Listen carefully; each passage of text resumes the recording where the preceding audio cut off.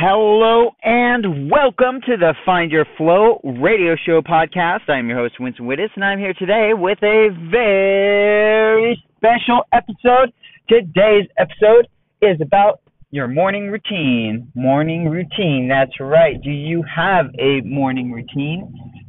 Probably do, whether you realize it or not. That's what I'm trying to say there. And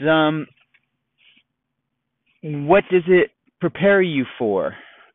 For your job, for your role in life, whatever role that is, parent, spouse, partner, solo entrepreneur, student.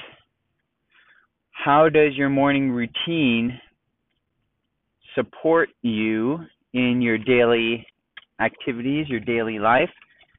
And is it in such a way that it helps you maintain where you're at? Or does it help you so that you're constantly moving higher or moving more toward what you want in life, your bigger goals, your bigger aspirations, your bigger dreams? Or is it simply kind of a maintenance routine?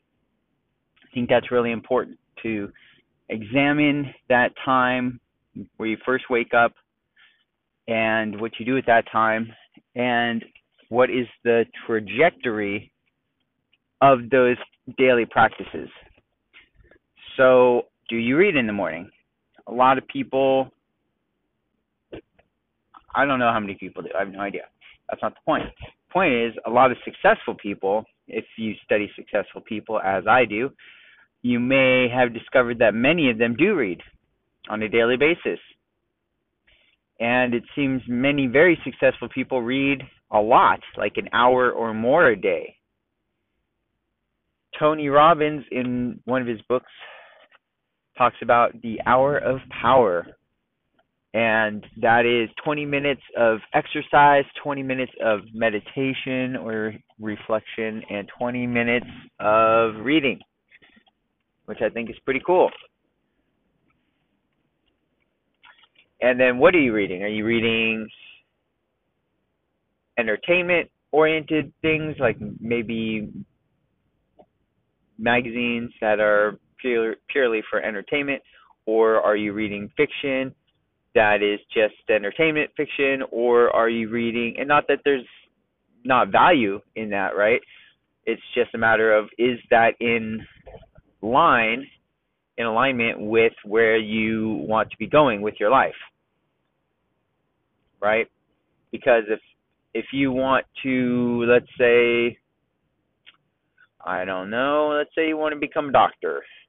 Well, if you are reading entertainment books with all your free time, well, maybe your free time is, maybe you're already studying to be a doctor, so all your waking hours are going into learning that thing, and then part of the time you just read some fiction to get your mind off it. Okay, that's different, because in that example, you're already putting most of your time toward that bigger alignment, right?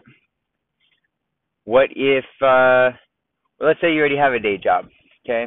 You're already hustling, you're already grinding your day job, 9 to 5, and you want financial freedom, and you're trying to figure out how to build an online business, and you want it. And with your free time every morning, when you wake up, your morning routine, you're not spending 20 minutes reading books about how to grow an internet marketing business, or you're not watching videos about how to grow an online business. How could you squeeze that time in? How could you fit 15 minutes, 20 minutes into learning about that thing that you want to do? That's, I think, really the point of this particular discussion today, because successful people figure out how to do it. Unsuccessful people, and success, I realize, is subjective, right? So what success means to you could be very different from what success means to me, what could be very different from what society at large deems successful, okay? So I get that. And still, there is perhaps, maybe you're not, maybe you already are successful in your own definition, So then are you done? Or is there more growth to be had? And then if there is more growth to be had, are you consciously reaching toward it? Do you have a plan in place? Do you have a system in place, a process, a habit, daily habit, a routine that supports that growth on a daily basis? Because if not, then there's this kind of, many successful people have said in some way or another that if you're not growing, you're dying, right? If you're trying to stay the same, meanwhile everything else is expanding around us, the universe is expanding, the planet is expanding, the population, technology, everything is growing and moving forward. And if we as individuals are not, are we going to get left in the dust? The world will pass us by, so to speak. So what things do we do on a daily basis to keep up to speed in our chosen areas, right? In the area of our interest. Now, again, this is subjective, right? You can say, well, my area of interest is pop culture, so I got to read these magazines about pop culture to stay up to speed. That's what everybody talks about. Okay, so is that getting you to where you want to go?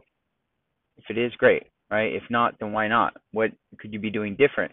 Are the people, if everybody's talking about this, who are the people you're hanging out with, right? If they are consumers of pop culture and that's what you want to be too, great. If they are consumers of pop culture and you want to be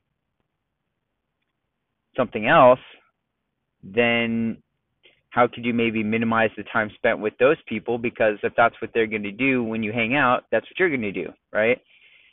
And if you want something else, then you have to find people that want that same something else and align with them and hang out with them, because then you'll do that other thing. On the one hand, it's like super ridiculously obvious and simple. But when it's us as the individual living through it, it's not so simple, because there's all sorts of different things that are involved with that, right? If I'm hanging out with this group of people, and I've used this example, I'm sure, before, that all want to go out drinking and partying every night, then what are we going to do when we go out and hang out? When I hang out with those people, we're going to go drink, party. If I wanted to become a successful business owner, well, I'm probably not going to get to be a successful business owner if I'm going out drinking every night, right? It could happen. Maybe I'm networking. If I'm consciously networking, I'm going out with the specific intention to network, or with the specific intention of meeting someone to further my career or whatever. Maybe that's part of the plan. Maybe that's how I go out and meet people. Okay, cool. So there's some synergy there, right? These two things that don't necessarily have any connection, but if I'm looking for the overlap, maybe I can find where these two things intersect. I think there's a lot of power in that. What if you want to get in better shape and you're still trying to hang out with those people that just want to go out and drink, party all the time? What's the likelihood of that overlapping? Well, I'm going out dancing every night. We go to the club, we dance all night, every night. That keeps you in great shape. Okay, cool. Well, there's some more synergy. That's pretty awesome. But what if they're all binge drinkers and you go to a bar and sit at the bar and listen to music and you don't dance? Now is it still synergy? Probably not as much, right? Because it's going to be, you're not dancing, you're not doing the physical part. So I don't think these are hard and fast rules so much as it's kind of that art part of it, like where's the overlap, where is the synergy, how can you do these things, and to what degree are they mutually exclusive, right? If I'm going to the bar every night and sitting at the bar and drinking, well, that is pretty much the opposite end of the spectrum of going to the gym and working out. Because not only am I not working out, physically getting an exercise, I'm also drinking something that is known to put pounds on. Empty calories, right? Those do not digest. They do digest, but they don't turn into muscle by themselves, right? It turns into just fat, stored fat. Whereas if I was drinking water and going to the bar and sitting, probably wouldn't have as bad an effect on me. But if I want to get fit and in shape, I'm going to have to find a new set of friends. And that's scary. And I don't want to say goodbye to my old friends. I don't want to stop hanging out with my friends, right? They're my friends. It's my tribe. It's my peeps. We have shared culture. We have shared beliefs and jokes and inside, relationships and whatnot. And that can be very hard. So which do I want more? Do I want to change in my life where I'm going to get in shape and have to break up or stop hanging out as much with my friends?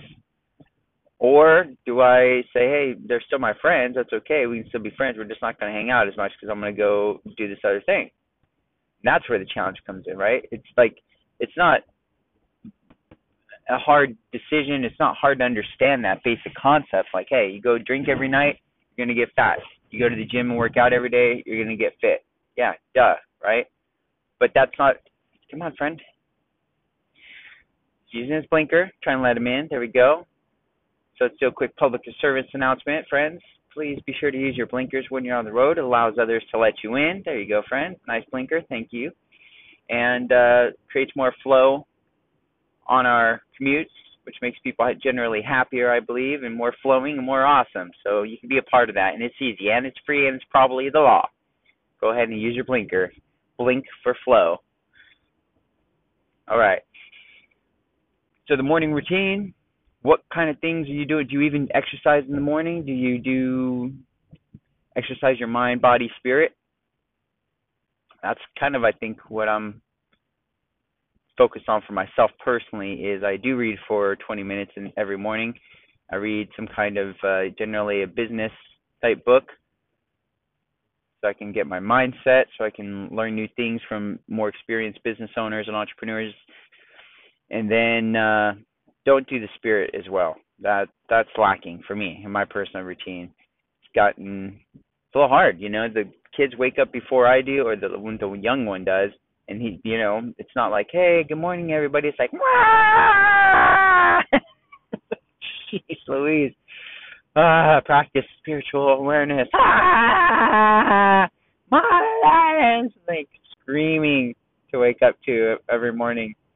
And then I guess I do practice. I practice being thankful that we have that little guy, regardless of the very challenging sounds that he starts the day off with. I try to practice patience and practice gratitude because he's healthy. He's not happy in the moment, but overall he's generally happy. And I'm happy the days, which is the majority of the time these days, where Elena wakes up with him in the morning first, so I get to sleep in a little bit, 15, 30 minutes sometimes. Sometimes more when he's waking up super early. And that's great because it used to be me staying up all night and then me waking up early with them. And now Elena's schedule is kind of shifted, and so she's able to wake up and gives me an extra 15 to 30 minutes of sleep in the morning. I'm super grateful for that. That's a practice. I'll take it, right? I'll practice that opportunity to practice patience and to not get frazzled because of the screeching sounds. Now, is that like the best, most awesome spiritual practice ever? No. There's definitely room for improvement, right? And as I'm talking this through with you, I'm recognizing, okay, well, what else could I do? How else could I make more spirit-oriented time in the morning? Well, with our oldest, but he first thing in the morning, he's got the headphones on. He's learning something on YouTube for Minecraft. He's Minecraft obsessed, which I don't think is entirely horrible, I'll be honest. I think it's not the greatest thing, and we do try to, we keep it to a time limit, and, we don't let him do it all day, every day. But he's definitely on the thing, and, he's 7 right now. So I think there's value in his passion for it, right? Because it's something he really cares about, something he is self-motivated to go learn about. So his morning, he's on YouTube, he's learning how to spell more words because every time he wants to learn to look something up, what's he got to do? He's got to sound it out or ask us for help.